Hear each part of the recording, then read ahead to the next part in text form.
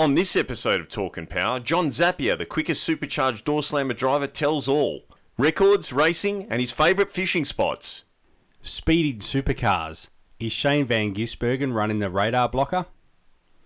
F1's new logo. Is it really dog shit? And much, much more. Recorded live in Balcatta, Western Australia, the Hoon capital of the world. This is Talkin' Power.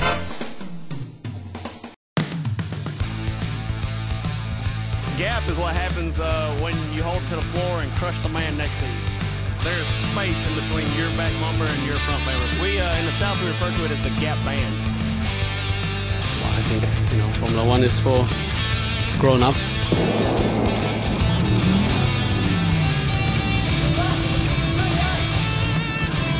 Shut the gate on this one, Rex. It's the guts. When we start traveling and move down this road, the players are going to get down their chairs! Yes, listen, they one word. Please, So, what about the sideways? You've got a race in your own lane. Now he's on the grass, he brings it back. That's a great driving there. Torque and Power, your motoring and motorsport podcast. All right, Simon. Episode 18. Can you believe it? It's Talkin' Power is now old enough to vote and drink. Do lots of things at 18. This is, fittingly, this is our, probably, I'm going to call it, it's our biggest episode. Oh, definitely. Ever. Definitely. So, shall we call them out? We should call the man and get right into it We'll because get he's working on his car right now, so we don't want to hold him up too long. Okay, John, thanks for joining us on the Talk and Power podcast. It's much appreciated that you could make the time to join us here today. Yep, thanks. Lee, let's get stuck straight into it. You're the 10-time defending champion. You're going for your 11th title. There's a newcomer to the sport. We don't want to dwell on him too long, but a young and upcoming guy called Paul Moyet. Yep. What's your opinion and thoughts on young Paul? No, Paul seems to be a nice guy, and he's hungry. The team's hungry. They want to do it at all costs and get to the top of the pack, and they've made a pretty good start after buying 2 turbo cars, and then finally they read the rule book and bought the right sort of car to race in Top Door Slammer. They've made the change, and they sort of want to cane everybody for, well, they didn't let us run the turbos, we're going to run, They wish they'd never done it, and it's like, well, whatever. The deal is we're all got blowers. Let's just go racing, So now they've got the correct vehicle that meets our body rules. They've got the supercharger, and now they're throwing some other 5 speeds and bits and pieces at it, and they've got the crew chief. They've got all the gear. So now it looks like now I'm on a budget, and they're doing it properly. With no expenses spared. Yeah. John, but I just want to change direction for a second with the conversation. First of all, congratulations on the world record, and also congratulations on resetting the Australian record. I've always wanted to know this. For me, when my first experience drag racing when I was 15, I remember I was the old wooden boxes at Ravenswood. I was paying for my ticket, and I heard this noise. It was like a roar with a whistle in the background. And I ran up the stairs, and you were doing one of your trademark 3/4 track burnouts. And at that point, I realised that I wanted to go drag racing. Did you have a moment like that early on in your career? Like were you at the track one day and thought, I want to give this a go? Oh, for sure. Look, I went there with my dad when I was 14. My older brothers were already there. Richard and Joe were already there, and I went with Dad, and he stayed there for a while. And back in those days, I think we had the St. Lawrence Dragster, and probably Cowan, running a blown altered or something, and we got to see a little bit of it, and then Dad wanted to go home, and I was like, I was crushed, and so I had to go home. Couldn't stay with me brothers because everyone was a bit rowdy in those days. So as soon as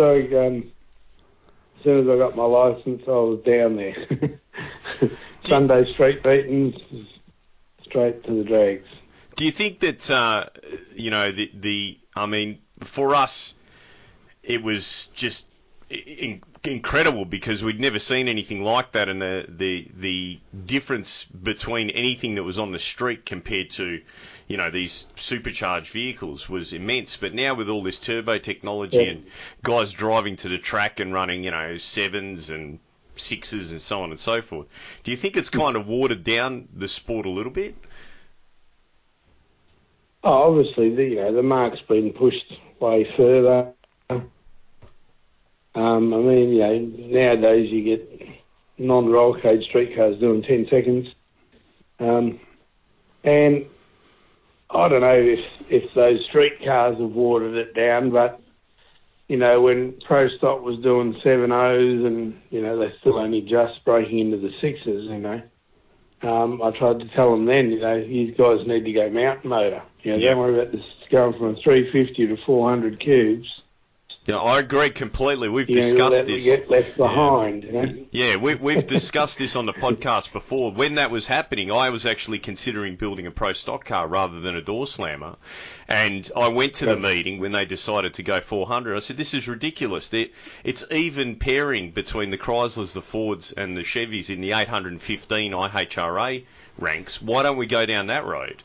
But they felt that they could bring some of the technology from their 340 cubes over to the 400s, which, we know that the cylinder heads, camshaft, everything's going to be completely different, but that was the thought at the time. But yeah, I agree with you completely. Yeah. But then, then we put a blower on the car. I was running A gas with my original car, and I couldn't compete with the budget I had, and it was a cast iron big block with 454 crowd fuel injection, the roller cam, and we got that to do 9.1s at 151, and then McCurdy and a few other guys, they were running 880s. So it was like I got to go 10,000 rev big block with all the technology, or let's put a blower on it. So we put a blower on it, and straight away the car went 864 first pass on a 427 Chevy with an 871. And big skids, and that's what everybody loved. And it's like that's what's, it was Wild Bunch. John, on that note, the Wild Bunch, there is a famous, world famous pass that we've discussed it a few times. I think we've played audio from it. It's on our introduction of our podcast. Yeah, and it's when you race Brendan McSweeney at Calder Park. When you got out on the grass, what were you thinking?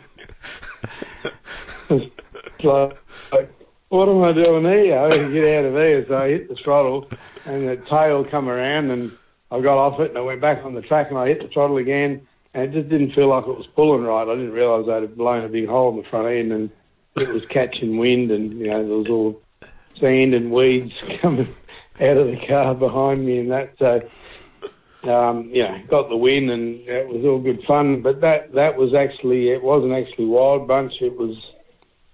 That was exhibition of Top Door Slammer. Top Door Slammer meeting. That was the first Top Door Slammer meeting, the very first one. At the Australian Nationals. Well, I think it was fitting for you to win it. So that was pretty cool. It was pretty cool. John, I want to take you back just a couple of years before that. That's when I started going to the drags. I went to the drags for the first time. It was late 1992. You were racing a gentleman from the US called Wayne Torkelson. And I remember finally going to the drags and thinking, oh, this guy's from America. And the perception has always been, I guess, for you people, that the Americans lead the way. That evening, I think, from memory, you blitzed him 3-0. Correct me if I'm wrong. Yeah. I think he got one in because my parachutes Your parachutes did come out very early. I nearly beat him with my parachutes, yeah. You did, yes, that's right. So that was the only one he beat me. I think he did a... No, I can't remember. out at 7:0, and I must have run a bit slower because I had the parachutes out. But then after that, we went like 650s, and he was still in the sevens, you know. Yeah. The other one that also came out was Kurt Coons. Kurt Coons, yeah. Prior to that, and you know, we ran 654, 656s and that back then, and you know, we beat Kurt as well in Perth. Yeah. And we went to Adelaide and top qualified, but then we didn't finish the rest of the tour. That they went on to Willowbank and Sydney, but I couldn't make that. But it was pretty cool, and he copped a bit of a stir, and actually one of that meeting, there was actually a heap of American sailors in. And they all come down to see Australia versus USA. So we did T-shirt sales that meeting. No, you did us proud, John. You did us proud. I want to jump forward probably, I guess, well, to be exact, September 2005. I wasn't there, obviously. It was in Sydney, but I fondly remember the news coming back to Perth. You were the first to run a 5. Can you talk us through a bit about that? Well, yeah, that weekend we travelled over east. I think our best was a 6:11 or something like that. We went there and we qualified with a 6:08. Yep. And then we come out for another run and went 6:10, and it kicked the rod out in the broken area. It was like, we only had one engine. So we come back to the pits, and then the weather come in, and we pulled this motor apart. We had it a million bits over all these plastic tables, and there was rain coming in, and we're trying to shield the side of it to stop the rain coming in, and we worked all night. And the sun come up, and I went and laid down. But after rebuilding it and filing dents off the crank, and we put another set of rods in it, the crank had a big dent in it, but we made sure it was a low spot. Put it back together. We borrowed a lifter and a blower belt. Put that back together. The guys kept working on it while I went to try and get some sleep, and I was laying in the bus above the air compressor, and it was just brrr. So I put ear muffs on and earplugs and laid on. And I actually got a few hours sleep, and the boys kept going right through, and then I got up and I was just about finishing it off, and we sort of got it going at lunchtime. And we come out the first round, and the thing goes 6:01.2. And went under the record of a 6:02, and that's when Benny had the record at 6:02, and he was in the lane behind us. Well, he was in staging lanes and watched us run 6:01, and we come back and backed it up with a 6:02, so the record was ours. And then in the final against Gary Phillips, there was 10 grand up for the win from Dano. Yep. From the crane company that he had. And so there was that, plus the win, and everyone's going, go for the win. And I'm going for both. So we give it a little bit on the clutch, and we just changed a couple of things, like the minutest changes, thinking, well, the air's got better, and hopefully the track holds. And so off we went, and then bang, got around Gary. He got this head start on me, and I drove around him near the centre line and brought it back, and top ended him. Went 596 to 242, and got the win. And then I'm coming back down the return road. There was Dano in the return road with his checkbook. He wrote out the $10,000 check. Yeah, I watched it on TV. It was awesome weekend. It was epic to watch. It was definitely. I heard a rumor that that you guys were polishing the crank with some sandpaper and a shoestring. Is that true? Can you confirm that?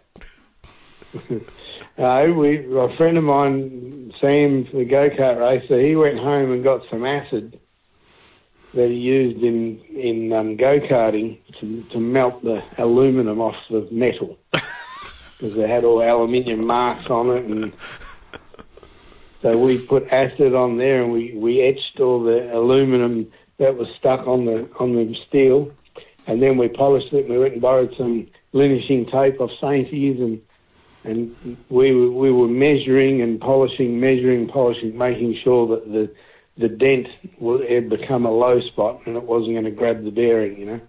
And every run we put a new big end bearing in it. That's incredible. That is incredible. John, and that was it. We had no spare engine in those days. We fixed what we had, Yeah. Yep. John, this year, 2017, you made the big step and you went to the US. Simon and myself, we followed you. We watched every race we could. Got up. Well, no, it wasn't that early. Actually, it was quite convenient to watch it on a Saturday morning. Yeah, no, we were at the workshop and we had a break from what we were doing. PDRA were good enough to live stream it into all over the world, obviously. So we watched you. I think it was the Virginia. No, it was at Benson, North Carolina, the one that we watched. But. Yep. Can you talk us through? A lot has been said about the car. The Camaro was completely different to the Monaro. We all understand that, but I think to our average listener, looking from the outside, they probably think that they're the same. They're nothing alike. So can you talk us through, the transition from driving a clutch right-hand drive car to a torque converter left-hand drive car, and being able to, at your first attempt, qualify so high. I mean, as a driver, I can't get my head around it. So can you shed some light on it? Yeah, well, the first, I started driving this thing, and I had a right-hand brake lever instead of a left-hand brake lever. I was sitting on the left. Had vision problems with the engine on that side, but really it's no different. But it was different. To get used to. The brakes weren't real flash, and the car just wanted to go, and I'm hanging on to the brake from grim death. So it was like the car's got control of me, and I'm just barely managing to stage it. And then, the tree, as soon as you stage, and then it's like, I've got to put my foot flat, get on the two-step. I've got to drop the button, and I was doing 400 lights, and by the time...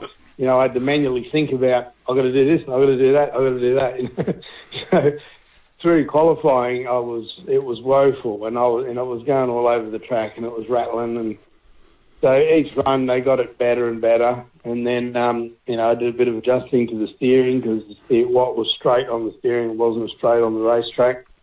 So I was staging the wheels crooked basically. And then, it was coming on, and it was just like a whack in the back as it pushed you back in. It was a pretty lightweight car. And so we ended up qualifying with a 369, and we practiced. We ran a 369 as well.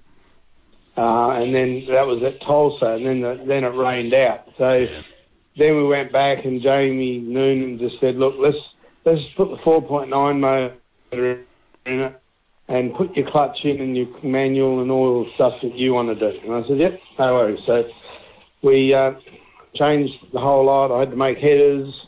I'd modified headers from a 4.8 Hemi, cut the flange off, spread them apart, and then made them fit on the 4.9 motor, and just did all the mods and fabrication to make it all fit.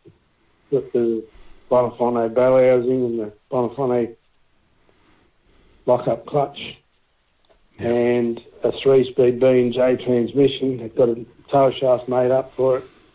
But that first meeting, the car weighed 23.05 after the first run, and the minimum weight's 23.50. So that was only practice. So then we put some weight in it, and we ran the car at 23.60 pounds after the run.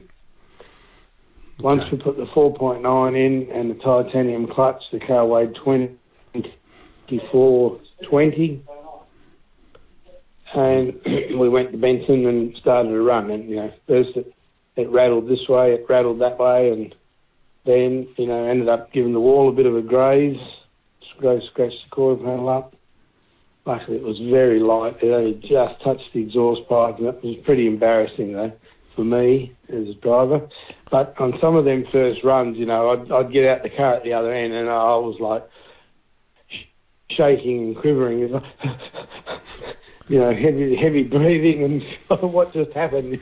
Yeah, but then once I put the manual in, I had the brake lever and I had a clutch lever, and straight away I felt more confident in the car, because then I pushed the clutch in, it disengaged the drive, I had the brake, and I felt a lot more in control of the car. Plus it was like what I do here, other than I'd swapped hands, Nonetheless, after making all those changes, you still managed to qualify fourth at your first event with the manual in the car. That's incredible.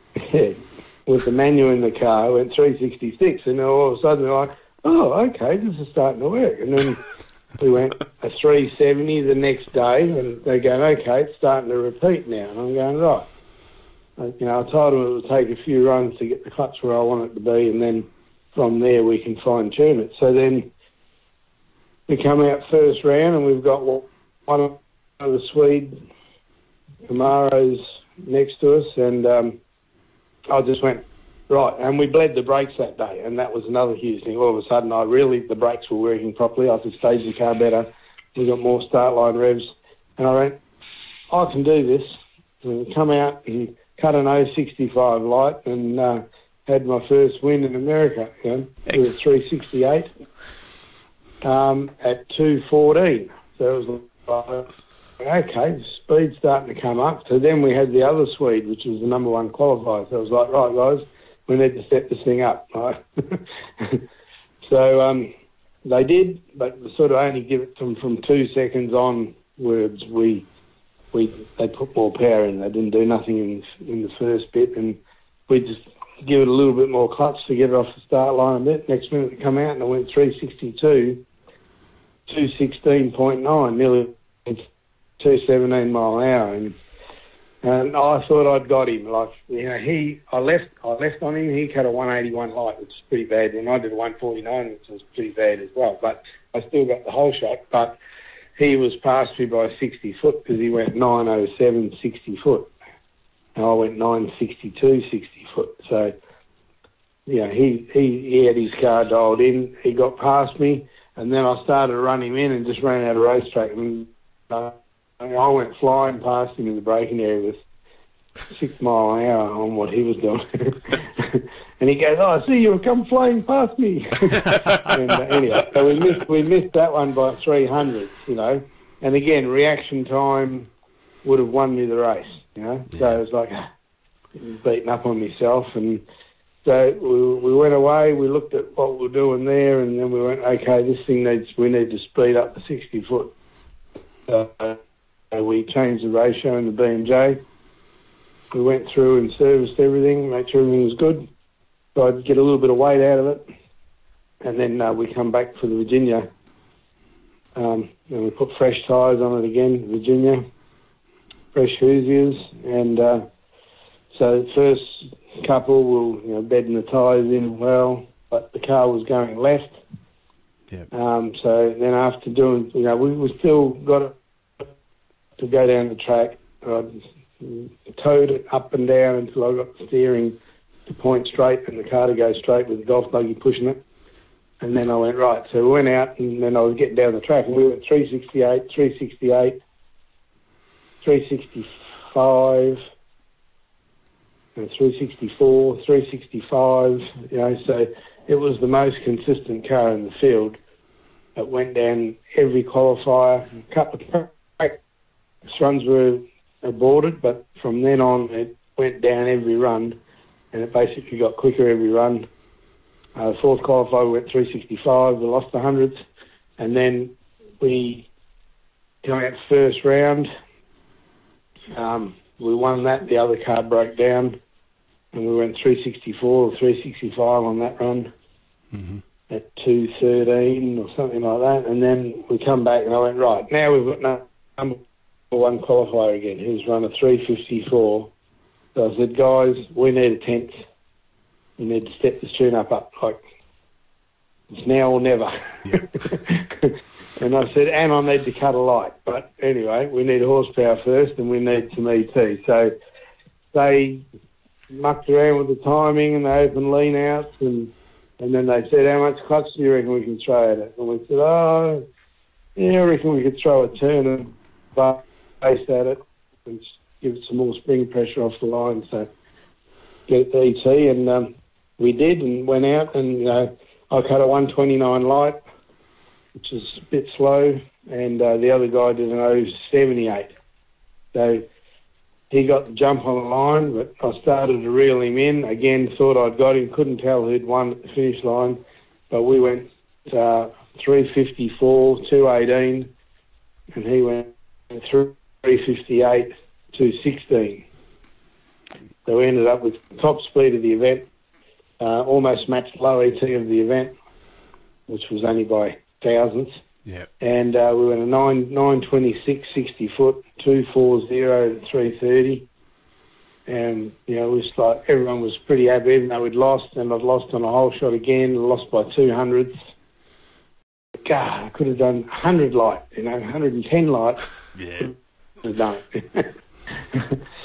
But anyway, so still beat myself up over that one, because then he went on to win the meeting, and he ran a 129 light in the final and won the meeting. Yeah, so right. go figure. And he went the same time, and he went 354 in the final. That was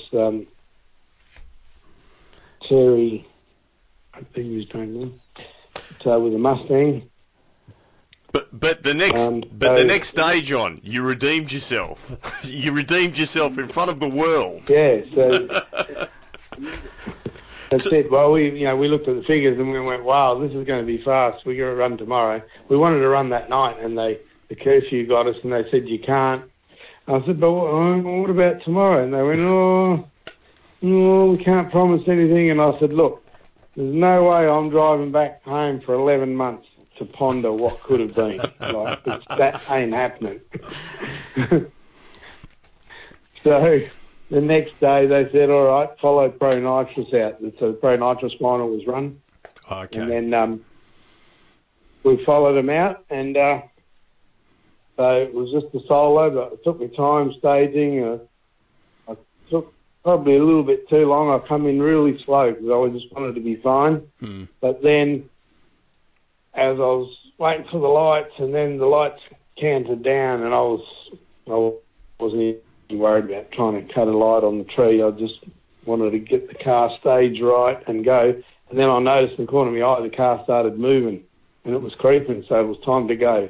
So it already rolled the beams a bit, and we lost 3 numbers early. It only went 356 instead of 326.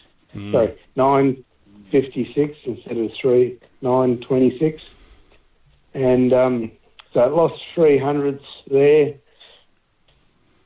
It went left, got out of the groove, I steered it back in, and it lost 400ths by the 8th mile. So it went 358 at the 8th at only 215. So 3 mile an hour down at half track.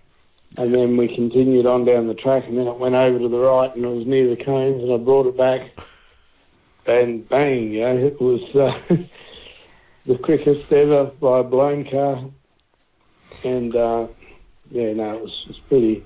It was pretty amazing. happy. The guy come down and he rattled off all the numbers. It sounded like... And it was like... It sounded like you had to drive it half a mile. Yeah, it was right. But it looked angry in the first half of the track too. Like there was some commentary that you'd tamed it down. It actually looked angrier in the first part of the track by a significant amount. No, it looked angry, and it went left and got out of the groove, so it wasted a bit there. Wasted a bit by rolling in the beams, which ended up a deep stage. But all in all, it was a really good run, and it was within 200ths off the ultimate world record by the turbo cars, which was a 540. So that we're number 2 in the world with doors, number 1 in the world with a supercharger. So that time held through the meeting at Las Vegas last weekend, where John Stanley managed to do 266 and take our top speed off us, but we still got the quickest ET, hopefully for a little while. Hopefully until I get back there and sort it out properly. So 10-time champ, world record, numerous Australian records, first into I think you've been the first at everything, just about. What's next for John Zappia? Well, we come home after that and we set the record at Sydney with a 562 and then improved again to a 560. That set the record and then broke a blowout in the semis due to a cracked crankshaft. So that ended our run at Sydney, but we're 26 points from Paul Moyet. Yeah. His leading point. And then what's next, I suppose, is we just concentrate now on the Australian Championship and trying to get back up to number one, try and finish in front for the 11th year. And so we're racing this weekend at Perth Motorplex. Yep. Or on the 2nd of December, depending whether this is going to be run before or after.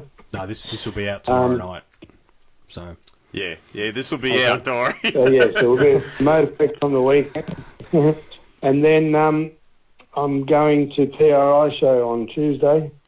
So I'm just going back to the States for a week and go and talk to all the sponsors and catch up with all the people that supported me over there. Yep. And see if there's any other sponsors that want to jump on board and support us here in Australia and over there in America with the 69 Camaro. Basically, I've got to put something together, between now and next August, and get a budget and some consumables to go and do the last three PDRA meets again. We also want to run one of the Summit Showdown at the Summit, which is a quarter-mile meet. Yep. They have an expression session where you can run quarter-mile unweighted. And then you have to put weight in for the rest of the event or drop overdrive and stuff like that. So we'll adapt to whatever the rules are. And anything we drop down to, we're heading towards the HQ tune-up. Yeah. So we know that I think we can run like 25, 50 pounds with a D rotor at 92 over. We can run 2,600 pounds with a C rotor at 92 over, which should be very similar to what I'm doing here. But the car would be lighter by 100 to 150 pounds. So that'll still be a fast race car. And then we want to, hopefully be in a position to be able to go back and do Las Vegas Streetcar Super Nationals next year. Yeah, okay. In November. If you got the funding, would you consider racing NHRA? Well, yeah, we considered that, and I got accepted into NHRA for the last 4 meetings of the season. Problem is, I'm used to being at the front end of the pack, and I didn't just want to go in there to try and make up the field or to even, try to qualify without testing. Yep. So it's all doable. Well, the other thing was, I paid money to get a car that's really lightweight with heaps of titanium and carbon fibre and everything in it.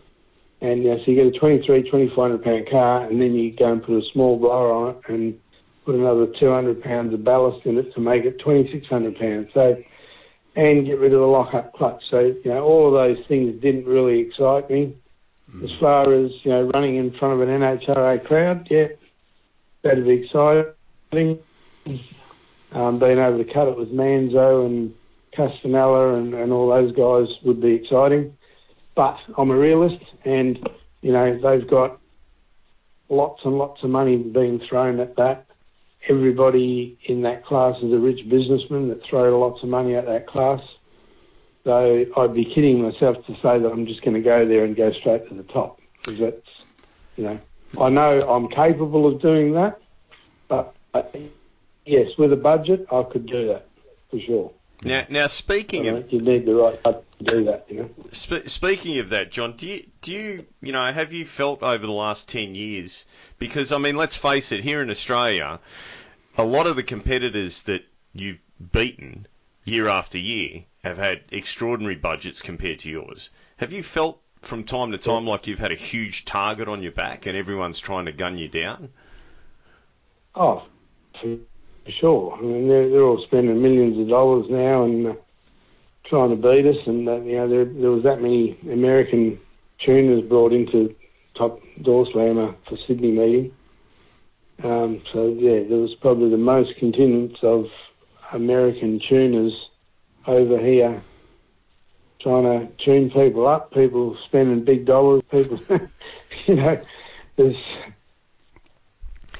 a lot been thrown at it over the years, and they've upped the ante of late, and there's definitely a bigger attack, more cars that are quality.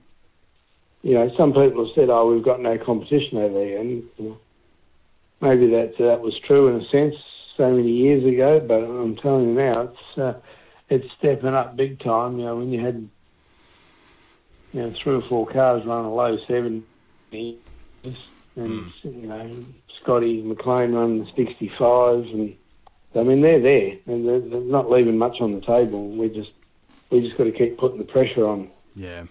By going fast. As soon as we go fast, that puts the pressure on them that they're not doing the right thing, and then they start trying too hard.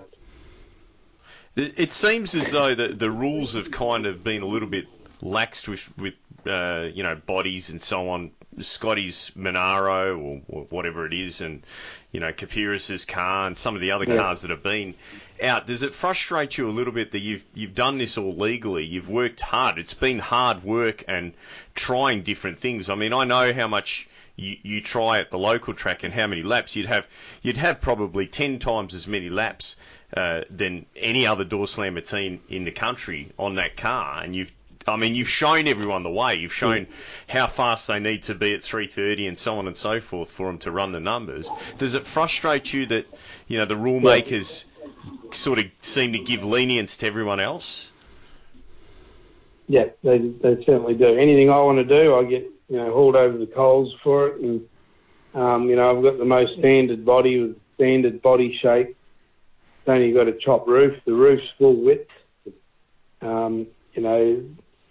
I've got too much wing on the car, which is a lot of drag, so that's affecting my top speed compared to these other Mustangs and Camaros. But it's a stable car, and I'd rather have a safe car and lose 1 or 2 mile an hour than be loose all over the track. But yeah, it does. It's frustrating. They keep letting more and more stuff happen that you and me would try to do it, and they'd say no, and then everyone else says yes. And then they bring an American car in, so they change the rules. But the rules were always made against us, and so I've just had to keep everything squeaky clean, because I know that they're all whinging, and the rule makers get thrust upon us by people that are whinging. So we've got to be squeaky clean, do everything right, otherwise we're going to go down. It's going to be embarrassing for us and our sponsors, and it's just, we've never had to do it in the past, so why do it in the future? Yeah. John, speaking of I guess publicity and being out there, the 400 Thunder this week made an announcement that they've secured a deal with 7mate. So what are your thoughts on that? Are you excited by this? Oh, definitely. I mean, that was my biggest criticism of 400 Thunder, was that they took the show off SBS Speed Week, which was free to air. Yep. And even myself, I didn't have Fox over the last 2 years, so I never got to see one run or one show of 400 Thunder that was on Foxtel. Yeah. And I know, and I can afford Foxtel, but there's other people that can't, and now it's on free to air. And it's a good channel. So I think it's awesome. It's definitely a step in the right direction. We've got a 2-hour show for Top Door Slammer and Top Bike, so that's basically an hour each. So that's back to where we were when things were peaking, with the way we had it before. And you need an hour show. You need to show every qualifier. You need to do the pit interviews and all that. You can't just go and show 3 runs on race day and that's it. Yeah, yep. So, it costs a lot of money, and you need to show all the ins and outs and the characters of the sport rather than just the racing, Sure. So I'm really excited about that, and hopefully, they do a good job of it, and the sponsors like it, and that's what keeps us going. Without sponsorship, we'll grind to a halt, or we'll save up all year and we'll do 1 or 2 races and park it again. Yep. So we certainly need sponsors. Yep. All right, John. Look, we'll let you get back to the car. I know you've got a fair bit of work to do, so we'll wrap it up here. Where can we find you? I know Zapier Racing on Facebook. If people go on there, you've got a website, www.zapierracing.com.au. Are there any other avenues people can... Zapsrat. Zapsrat. Zapsrat.com.au. Oh, okay. Yep, Zapsrat. That's, I think, you're pretty Facebook. And Facebook. Them all, but, Facebook. Yep. There's Zapier Racing on Facebook, as well as my private one, and my private one's full. I've got 5,000 friends on there, so unfortunately I've got 1,000 friends wanting to be friends that I can't put on, because you put someone on, it puts somebody off. So basically, if everyone goes to Zapier Racing, find Zapier Racing on Facebook and then likes it, then you can communicate with me and you can see all our updates and all the activity that we'll do. We'll be putting through Zapier Racing first before we share it privately. Yeah, no. Well, mate, on behalf of Nick and all our fans out there, we hope you get number 11. We're going to be rooting for you, that's for sure. Definitely. And thanks for taking the time out from your busy schedule to have a chat to us. Thanks, John. No worries. And I'd like to thank all my sponsors and crew, and especially Fuchs and Denani Hotshots. The Fuchs Monaro and the Fuchs Monaro and Denani Hotshots are the co-naming rights of the car. So without them, I wouldn't be doing this full time.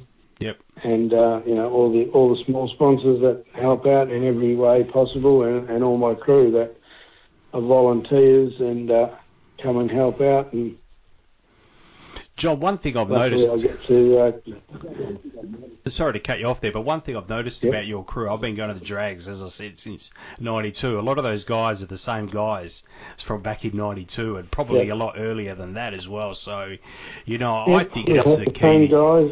Yeah. Yeah, we're the same guys, and I've taken them around the country, and sometimes you get a little bit of a holiday between racing, but not very much. But they've, I suppose they've been excited by our performances, and that's kept them enthused to keep on helping. The same with the sponsors. Everyone wants to back a winner. And so it's been really good, and those guys have all stayed with us, and they haven't gone off onto other crews trying to be crew chiefs and big know themselves somewhere else. They've just stayed with us, or they don't come anymore. So you're going to try and find some time for fishing this year, John? Oh, I'd like to, yeah. I'm racking my brain all the time how I can fit some in. Don't know. We'll see. Maybe on the way home from the Nationals in February, we might be able to stop at Fowler's Bay and throw a line in. But that's, not going to be much time for it, unfortunately. Well, good luck with everything, John. Thanks for your time tonight. All right. Thank you. Thanks, mate. See ya. Bye. All right, well, there you have it. You heard it from the man himself. The driver, tuner, and builder of Australia's quickest top door slammer, 10-time champion, and now the holder of the world record for the quickest pass over a quarter mile for a doored car. Mm-hmm. With a lot more to go. I mean, it's incredible. Let's go through the chronology of this, right? So he gets in the car. He's never driven a left-hand drive drag car before, or an automatic with a two-step. Never driven a two-step car before. Gets in there, first event, qualifies third. Third at the first event. That's correct. pulls out the auto, puts a clutch in it, right? Handbrake, etc., qualifies fourth. Well, we should add he wasn't able to compete in that episode. He qualified third because it got rained out. So it was rained out. That's right. Yeah. So following event, does all this work in between, comes out with a completely different setup. Yeah. Qualifies fourth, right? Goes to the semis. Semis, that's correct. Right. And then comes out at the next meeting. Where did he qualify at the last meeting? Fourth. And made it to the semis. Made it to the semis again. Yep, that's correct. And then the day after, resets the world record. Yep. And he's only 200ths off the all-time record, which is held by the El General, I think. Yeah, that's correct. El Generale, Jose Gonzalez. 5.40. Yeah, to know that one. Yeah, slower, but slower. Incredible. What a bloke. So we'd just like to take the time to thank John for that, because that was a considerable amount of time out of his maintenance and working on the car. And his sponsors too. Sponsors, his Fuchs, crew. Danini, crew. And the people that have helped him along the way get to where he is. 10-time champ. Yeah, 10-time Hopefully champ. 11. Yep. Hopefully 11. I mean, the 10 championships have been fairly recent, but if you look down memory lane with John Zappia, there's a lot of... Mate. First into the 7s, first into the 6s, first into the 5s. Yep. So, yeah, we really appreciate his time. I want to get this over and done with. Right, we're going to go from the highlight to the low light. Supercars. What happened, Nick? Look, there's lots of things I want to talk about. Is this the Brock Factorage?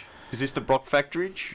Look, I don't want to dwell too much on the Triple Eight and what happened with Penske. What I do want to say is the one thing I will say, the crowd really turned out. They had 66 or 62,000 for the Sunday event. Mate, I have heard so many people commenting about how fast, how efficient, how fantastic a job they did to get this Newcastle track on board. Yep. Right? Yep.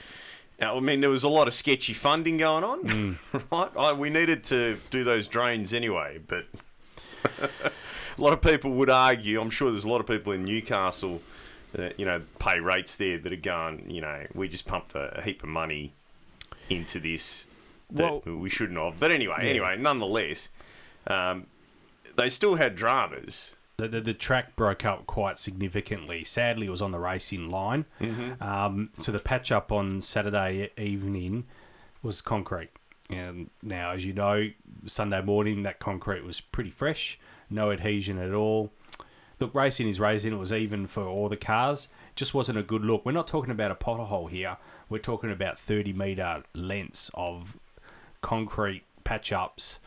Not just on one corner, but on several corners. And this is why the supercar people should not get involved in civil works. Leave that to the drag racing community. We have people like Moitz that can do this sort of stuff. But in all seriousness, I don't want to mock Newcastle people. I think the crowd really turned out. You haven't been there. No, I haven't. But I think I have. I think from a publicity point of view, I think that all the bells and whistles were certainly there. Oh, the event was a success. There's no doubt about that. The outcome of the racing and the outcome of the championship was a disaster. It was. What makes racing great, like we saw in the MotoGP, is where it goes down to the wire. And to have Scotty cop this penalty, right? How come he was the only one that copped the speeding penalty? Well, no, actually, Fabian copped it as well, but both Penske cars copped it. But I can't understand how Shane Van Gisbergen, that was literally touching his bumper, not touching, I'll rephrase that, but coming in right behind him. How come he didn't cop it? No, I don't understand that. Now that put them way back in the pack and fighting for the rest of the day. Killed the championship hopes. Yeah, Yep. The other thing I want to talk about, and I touched on it at Bathurst this year, I reckon the skill and the demeanour and the general ethics shown in V8 supercars and the Super 2 drivers is poor. Now, people can argue with me as much as they want. The SV Shane Van Gisbergen's move on David Reynolds on the Saturday, that debacle in the Super 2 race between the two Nissan guys, that is embarrassing. Taking each other out on the third or fourth last corner of the last lap is embarrassing. If I was running that team, they'd both be sacked. Are these guys lining themselves up for some Force India action or what? Oh, it was. Is that what's going on? I mean, I can understand the Force India guys. There was a couple of incidents at high speed. This was not at high speed. This was embarrassing, and I feel that the you know who showed the best skill of the weekend, in my opinion, was the young lady Simona. She actually made some moves on the racetrack, Simon. On the track. I wasn't sure where you were going there, Nick. That were really impressive, and she got around a number of drivers, and she showed good promise and good speed. I didn't see much from anyone else, with the exception of Craig Lowndes. Anyway, listen. I really just want to, get this V8 supercar thing over and done with because it's done. I can't believe that the beginning of this season, right?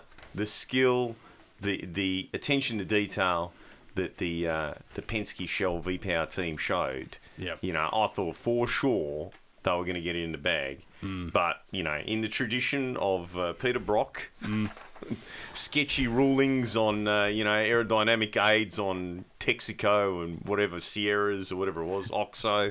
Who was it? Was it Texaco or Oxo? Both. Both. Yeah. It was meant to be fuel infractions, this and that.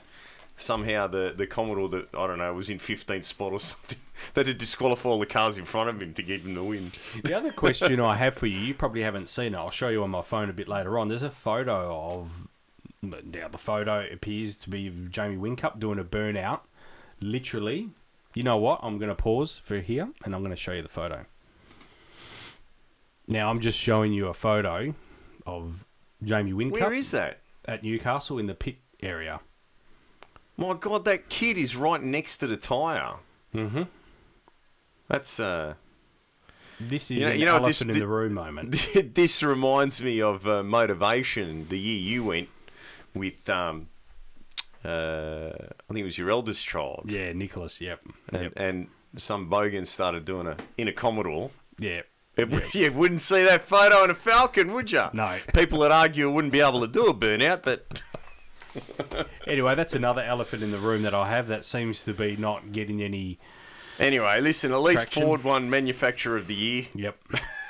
Interestingly enough, the fan choices went to Shell V-Power, best presented team, and most popular driver, Scott McLaughlin. So, does it mean anything? No. Didn't win a championship. Dave Reynolds got the Barry Sheen. If I was racing, that's the medal I'd want. Yeah. Barry Sheen medal. Yeah. He was a top bloke, that guy. And I'm not understanding how Jamie Whincup... I just sound like a Triple Eight hater, don't I? But how Jamie Whincup won the Driver's Driver Award. But anyway, we move on to 2018. My rant. That was my rant for this episode, by the way. We haven't had a rant for a while. Coming off the high of talking to John Zappa, it's probably not appropriate to be having rants. But no. Anyway, mate, I was gonna ask him. Like that poor guy. We went with him for a whole season with the BA. Went track to track. He towed the car around for us, and man, that car used to get stripped so often. That looking for something. There's nothing. The guy just is more committed and more devoted than any other guy running indoor slammer, and probably anyone ever will be. That's right. The other guys now, the Scott McLean's and Moitz and Spinozzi coming into it now, they're checkbook races. Even if they do beat him, right? Even if they somehow manage to, get all the planets to alive, it's going to be a hollow victory because there's a guy who's self-made. Yeah. He started off, basically, well, you heard the story. He was hooked like I was, Yep. So, I really, really hope he wins number 11. And I'd like to see him go on in the US. And, like you said, it's a big development program to go to the NHRA deal. But how awesome would it be to see him? Yeah. Okay. Anyway, Formula One.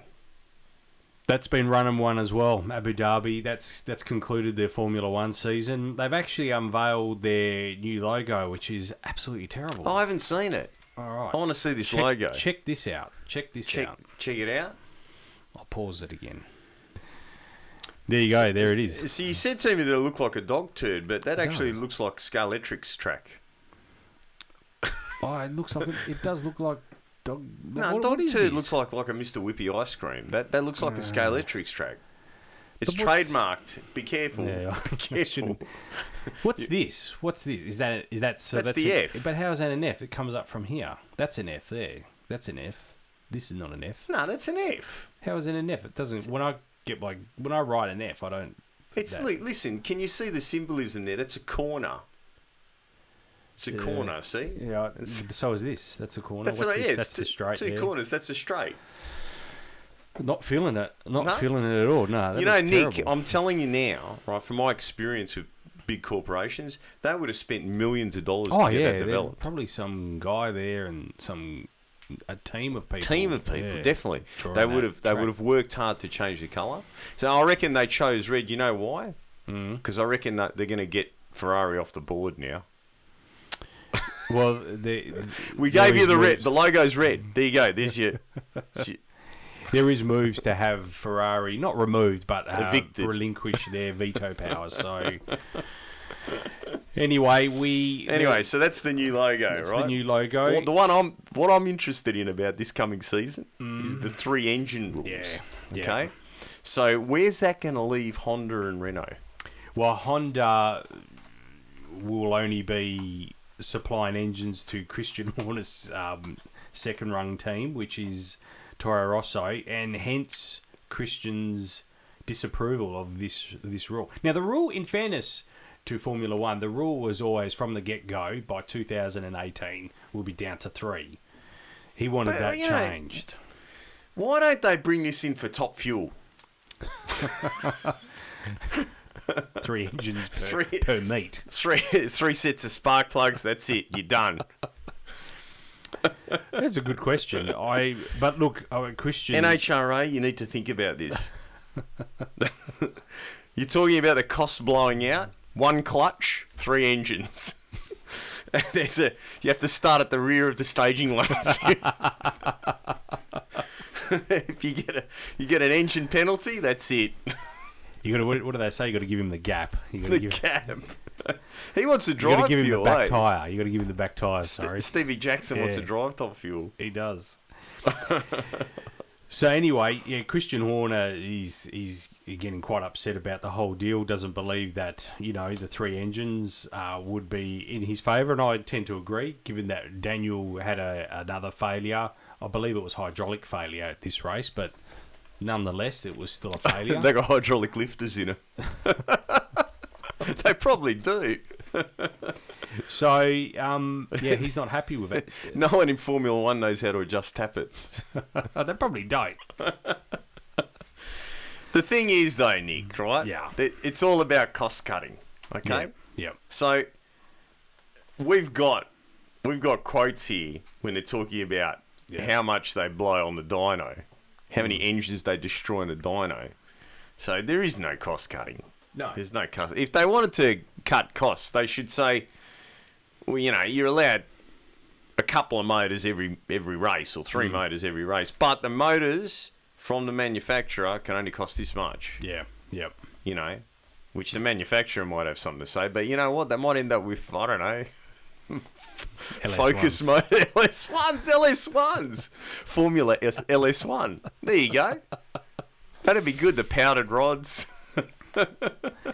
So, look, I mean, it's an interesting time ahead for Formula One. The new Halo system comes out next year as well. Whether that improves safety, well, I think it will improve safety, the look of the sport. I don't know. I'm not one way or another on it. Really, it doesn't improve the look of the car. Certainly not. But if it's something towards safety, hey, look, I'm all for it. But that's... I reckon that's the biggest problem with motorsport now is we're too worried about safety. Yeah. Okay. Yeah. Look, don't get me wrong, right? If you're just a like backyard racer, let's call it, right? No one to see anyone get hurt. But when they're getting paid, $18-20 million a year, well, there's got to be some risk involved, eh? Yeah. You know what I mean? Because I don't think there's a hell of a lot of skill involved in there. From what I've seen, these things just about drive themselves nowadays. So, in fact, I've heard. Have you seen the Jerry Pickle Pro Mod kit? Yes, Pro I Mod have. starter kit? Yes. Yeah, I heard.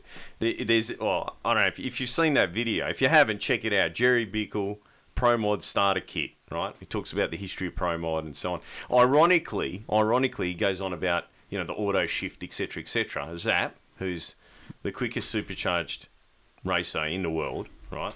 And nearly the quickest door slammer by 0.02 of a second. Zap runs a pedal clutch and he shifts it manually. So no two-step, none of that stuff. So, yeah. But anyway, what I was saying is he does another video prior to that one. I think it was an April Fool's video of a drone Pro Mod. No, that's Tim McManus you're talking Sorry, about. Tim McManus, yes. not Jerry Bickle. Yeah, Tim McManus. Yeah. He's gold. I love Tim McManus. Yeah, he is. He's classic. So, yeah, he does. So, I think that's where we're at now with the Formula One, right? And I've said this before. I think it's time that Formula One embraces new technology, right, and gets rid of the drivers altogether. Yeah. And we're going driverless, right? And think about all the new sponsors you could bring in. You could have Uber. You could have Deliveroo, Uber Eats, Domino's. Yeah. They're gone autonomous as well. Yeah. Well, you can't see the benefits here. You don't have to pay these dickheads millions of dollars either, just to have them whinge. Oh, I can't believe the motor blew up. This is embarrassing. Dude, with the amount of money you get paid, you shouldn't give a shit if the motor blows. In fact, you should be happy. You should be like, I get to go home early. I'm going to Monaco to hang out with some girls. Big-breasted women. Instead of whinging about it, like you had a chance of winning the championship. You're in a shit car with a shit engine. You're not going to win. Nah, give it right. up. Anyway. Speaking of kits, have you seen Tim McManus's Radial kit? No. Yeah, you got to watch that. Oh, really? Gold. What's the rate? It's got to be some sort of traction control. No, I can't repeat it. It's a kit that he supplies for his cars for radial races. Again, in tongue-in-cheek, obviously, but it's gold. Really? I've got to check this out. Yeah, YouTube. I don't think I've not seen this. YouTube, that one. It must be an old one. Yeah, it is. It's probably 2 or 3 years old. Wow. We'll play it later. I can't play it on the air. I can't. No, seriously. Too much. You got to have that Triple J warning. Oh, speaking of which, what's with the hottest 100 is not going to be on Australia Day? No, you tell. I was going to bring that up, actually. You explain that to me. Your radio station. Well, look... The thing is, though, right, you want to argue about the date, that's fine, but have it on another bloody public holiday, because it's become a bit of a tradition in my household that we have a barbecue, we have a few drinks, this is true, this is 100% true, we watch old Australian car movies. Oh. So we have Triple J playing in the background, and we watch Running on Empty, Shaker Run. Oh. We watch some American ones too, Two Lane Blacktop, whatever we can download for free. Running from the Guns, have you ever seen that? Yeah, that's great. a good one. Yep, that's a good one. Which is the one with the Cobra? Running from the Guns. That's the one, yeah. The GT with the tow bar. Yeah. The Reese hitch. Yeah. Because there was an option, obviously, back in the day for a Reese hitch to tow a caravan with behind your XY GT. It was a HO, actually, I think. It was a HO, yeah. Running from the Guns. I wonder John Blake. What it's like. Shifting a top loader with a caravan. Or a tinny on the back. A tinny would be fun. Anyway, it is what it is. NASCAR. Yeah, NASCAR. We haven't talked about NASCAR all year, really. We have. Well, we but there hasn't been any. There hasn't been any really good fights. That's why we sort of switched off after the Joey Logano and Kyle Busch incident. But anyway, it finished up on the weekend. Martin Truex Jr. got his first maiden championship victory in NASCAR. It's good to see the furniture. They're not a privateer team, but they kind of are. They're as close to a privateer team as you'd probably get. So Barney, Nick, they're not. NASCAR teams employ 200 people. Yeah, but they're the Furniture Row team. They're close to what I would call. They're the closest to privateers we're probably going to get. But anyway, it was good. The team owner was suffering from a heart attack and had bypass surgery, so he wasn't able to be there. So I got to ask this, all right? Yeah. Because reading your notes it wasn't clear. Did he have the heart attack because they won the championship? No. It was prior to that. He must have got the bill for the season. He did. He got the bill. So it was The fitting. France family came to see him. This is how much you owe us. Your franchise fees. So it was great to see Martin win. He actually won the race as well. So winning the championship, he won the race, the Homestead Miami race. It was also his longtime girlfriend is battling ovarian cancer, Sherry Pollock. So it was great to see him win. What I was really surprised was the number of wins each manufacturer. I was too. That's why I put it there. Like, that caught me by surprise as well. 16 wins to Toyota this year, 10 for Ford, 10 for Chev. Incredible. Incredible. Now, how many Toyotas are running? Because we used to have this thing back in the day, the old touring car championships, where there'd be 500,000 Holdens and 3 Fords. Yeah, yeah. Is it the same now? No, is there there's less 20,000? There's less Toyotas. There's less Toyotas. Only Joe Gibbs, these guys, and I think there's another team. Don't quote me on the numbers, but there's certainly less That's Toyotas incredible. than- So what is it? Are they making... That's a good question. Are they getting luckier? They got better motors? Are they, I don't think they have better motors. I just think... See, that they did... I mean, look, the modern NASCAR engine doesn't really have a lot to do with any production engine. No. Nothing at all, really. But when Toyota got into it, they were able to look at the Chrysler, the Ford, and the Chev, and, take the best bits and... manufacture an engine specifically for the class. Since then, you've got the R07 or R08 or whatever the GM one and the D3 or whatever they're up to with the Fords, which are very specific engines for the class. But they did have the opportunity to start with a clean sheet of paper. So I was going to ask you: is there no Chryslers running? No. Penske were the last ones, and they changed to Ford 3 years ago. Right, okay, Yeah. okay. So all it has probably come to a stop because that was basically, NASCAR orientated. that's W8, right. W10 cylinder heads, way back from the original W2s, which were the Chrysler factory ones. Don't ask me about the Camry. Okay. All right. We're off the camera. Let's not talk about it. It's not that. It's that I'm really busy at work. There's a race meeting, as John said, this weekend. And I've got to get a stack of transmissions done. I've got to get a roll cage built, right? So we record this on a Tuesday. Yep. My wife has just flown home. I basically had to say hi, bye, right? So we could record this. It's Tuesday, and I've got to have this cage built and teched and ready for them to race on the weekend. Oh, wow. Okay. So right. no pressure. All right, so we'll wind it up. Okay, boys. Anyway, speaking of our sponsors, I am getting around to all of our sponsors. I've sent a couple of emails out, and I've started talking with them. We're going to do a Christmas special podcast where we talk to all of our sponsors. Are you going to try and get Santa Claus in to interview him? No, that's me. So I've already started the ball rolling. I've already spoken with a couple, and by the time Christmas gets here, I will have spoken to everyone, and we're going to put together a podcast. It would be Boxing Day, actually. So I've got to ask you this, right? John Zappia, quickest blown in the world, right? How are you going to top this one? This is going to be difficult. This is going to be difficult. This is going to be extremely difficult. That was another thing I wanted to ask you about. Yeah. I heard a rumour. I heard that Richard Rawlings... Yes, Richard Rawlings. ...has bought Street Outlaws. By that confused look. I haven't heard that one. That's what I heard. Yeah, okay. I know that Discovery have purchased the controlling part of Motor Trend Network. I know that, but I didn't know that Richard Rawlings... It doesn't surprise me. What's Motor Trend Network?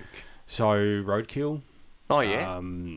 Hot Rod Garage. Yeah, but that's got nothing to do with Street No, Outlaws. it doesn't. They're already owned. But I haven't heard this one. Yeah, that's what I heard. I guess if you can't beat them, you buy them. He's multi, that guy. I mean, seriously, he is multi. So, no, you're right. He couldn't beat him. So, yeah. We'd have to verify that, I guess. I don't know. Just look into it because that's what I heard. And apparently it's off the street now. It's going to be at racetracks. Oh, okay. Yep. And they're going to open it up. That's a surprise. to, you know, what's that? That's a Surprised surprise. they're at racetracks. Wow. You know, what used to always get me, we've discussed this before on the show, is you see flashing blue lights in the background, and I want to know where this back street is, right, that you can suddenly vanish from, and there's all these lighting towers. Yeah, I'm off this show. I'm off it. I'm off them. I'm off all of them. They're a bunch of knobbers. Sorry. No, I listened to their I was listening to their podcast. I don't listen to their podcast anymore. They're not funny. They had a go at people that are less fortunate than themselves. So I don't think they deserve. Really? Yep, they did, and they don't deserve. If I was a listener, That's a bit sad because, like, Farm Truck and Asian, they seem like. I wasn't them, but it was the main guys having a crack at people that are probably less fortunate than themselves, and I didn't find the humour in it, so I'm off. Anyway, I don't want to talk about that. Well, one of them drives a Pontiac, so. Yeah, the other one drives a Nova, and the other one drives a '57 Chev as well. He was saying, really? Yeah, wasn't terribly impressed. Wow, that's a bit sad. It's there for the record. If people want to listen to it, they can. I don't want to go. They're going to edit it out now. No. It was on. It's out there. But anyway, that's them. That's how they roll. And we do trash.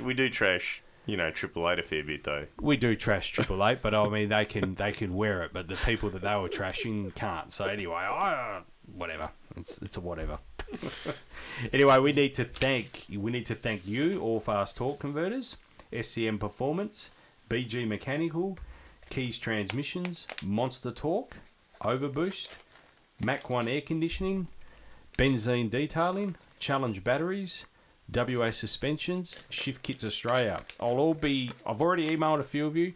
I'll be reaching out to the rest of you. We're going to have a quick chat over the phone over the coming weeks, and we'll put together a Christmas special where we talk to all of our sponsors.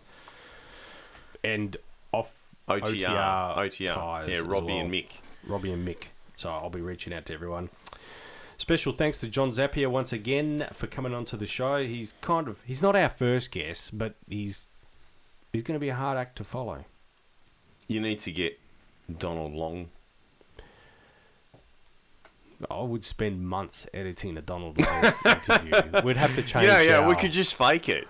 We could just have. But my next guest would be the next one on the list is actually Stevie Fast and also Daniel Ricciardo. So if there's any people out there that you won't get Daniel. You'll have to go through his publicist, and they'll want to do research on us, and we're just a couple of wogs from WA. Yeah, just I like him. know, but we're exactly the same. You got it probably cost you $10 million to get that. Except I can't drive as good as him. That's maybe ring up Red Bull and tell them you'll buy a carton off of him or something. God, not that cool. I wouldn't drink that. We'll put. Don't say that. You'll never get him on here. Then we'll put the Red Bull logo on our website or something. All right, you can find us at iTunes, Podbean, SoundCloud, Facebook. Share this episode, please, everyone. And also, go to the John Zappia... I gave the wrong web address. It's actually www.zapsrat.com.au. Zappia Racing on Facebook. Go there as well. Yeah, definitely get the likes up. Yeah, get the likes up. You'll get updated on whenever he resets a record, which I'm sure he's going to keep doing. He will. Buy a T-shirt. Buy some merchandise. And go over and say hello to the crew at the track as well. I mean... I'll tell you now, if they're not doing a mad thrash on the car, which they often are, he's more than happy to have a chat, sign, autograph stuff for you. He's a great guy. Great guy, as you heard tonight. Yeah. And I mean, seriously, his crew, they're the same guys. I remember as a 17-year-old, the same guys. No one, there might be a few different faces here and there, but it's amazing to keep that group of guys together. 17 on 42. So well, you still talk to me, so that's true. 26 years. There you go. All right, I don't want to 26. So we raced in '99. Yeah, I think that's when we started. Yeah, 99. 99. Yeah, but I was a bit older then. You're older than now. 24. That doesn't. What are you, time traveller or something? No, I was. That would make your wife the time traveller's wife.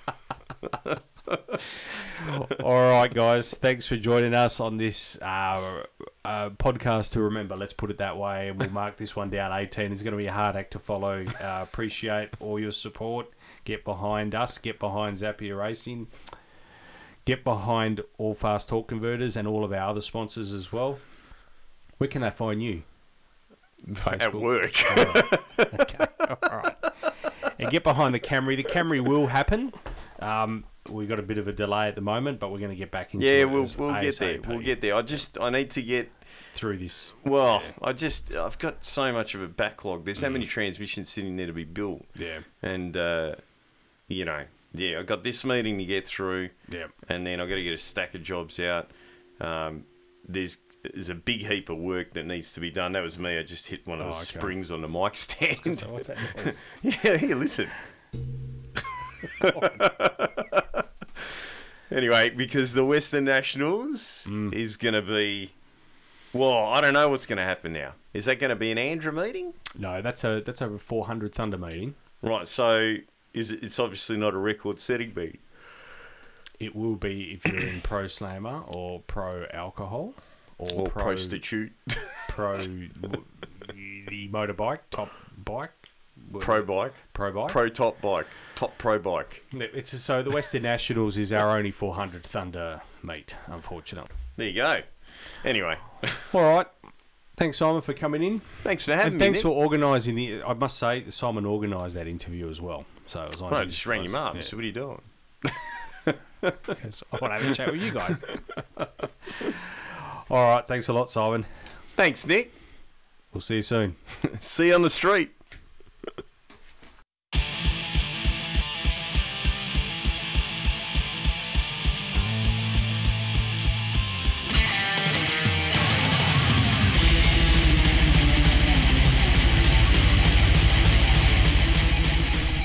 Talk and Power stresses all characters and events on this podcast, even those based on real people, are entirely fictional. All celebrity voices are impersonated poorly. We do not encourage street racing or the use of turbochargers.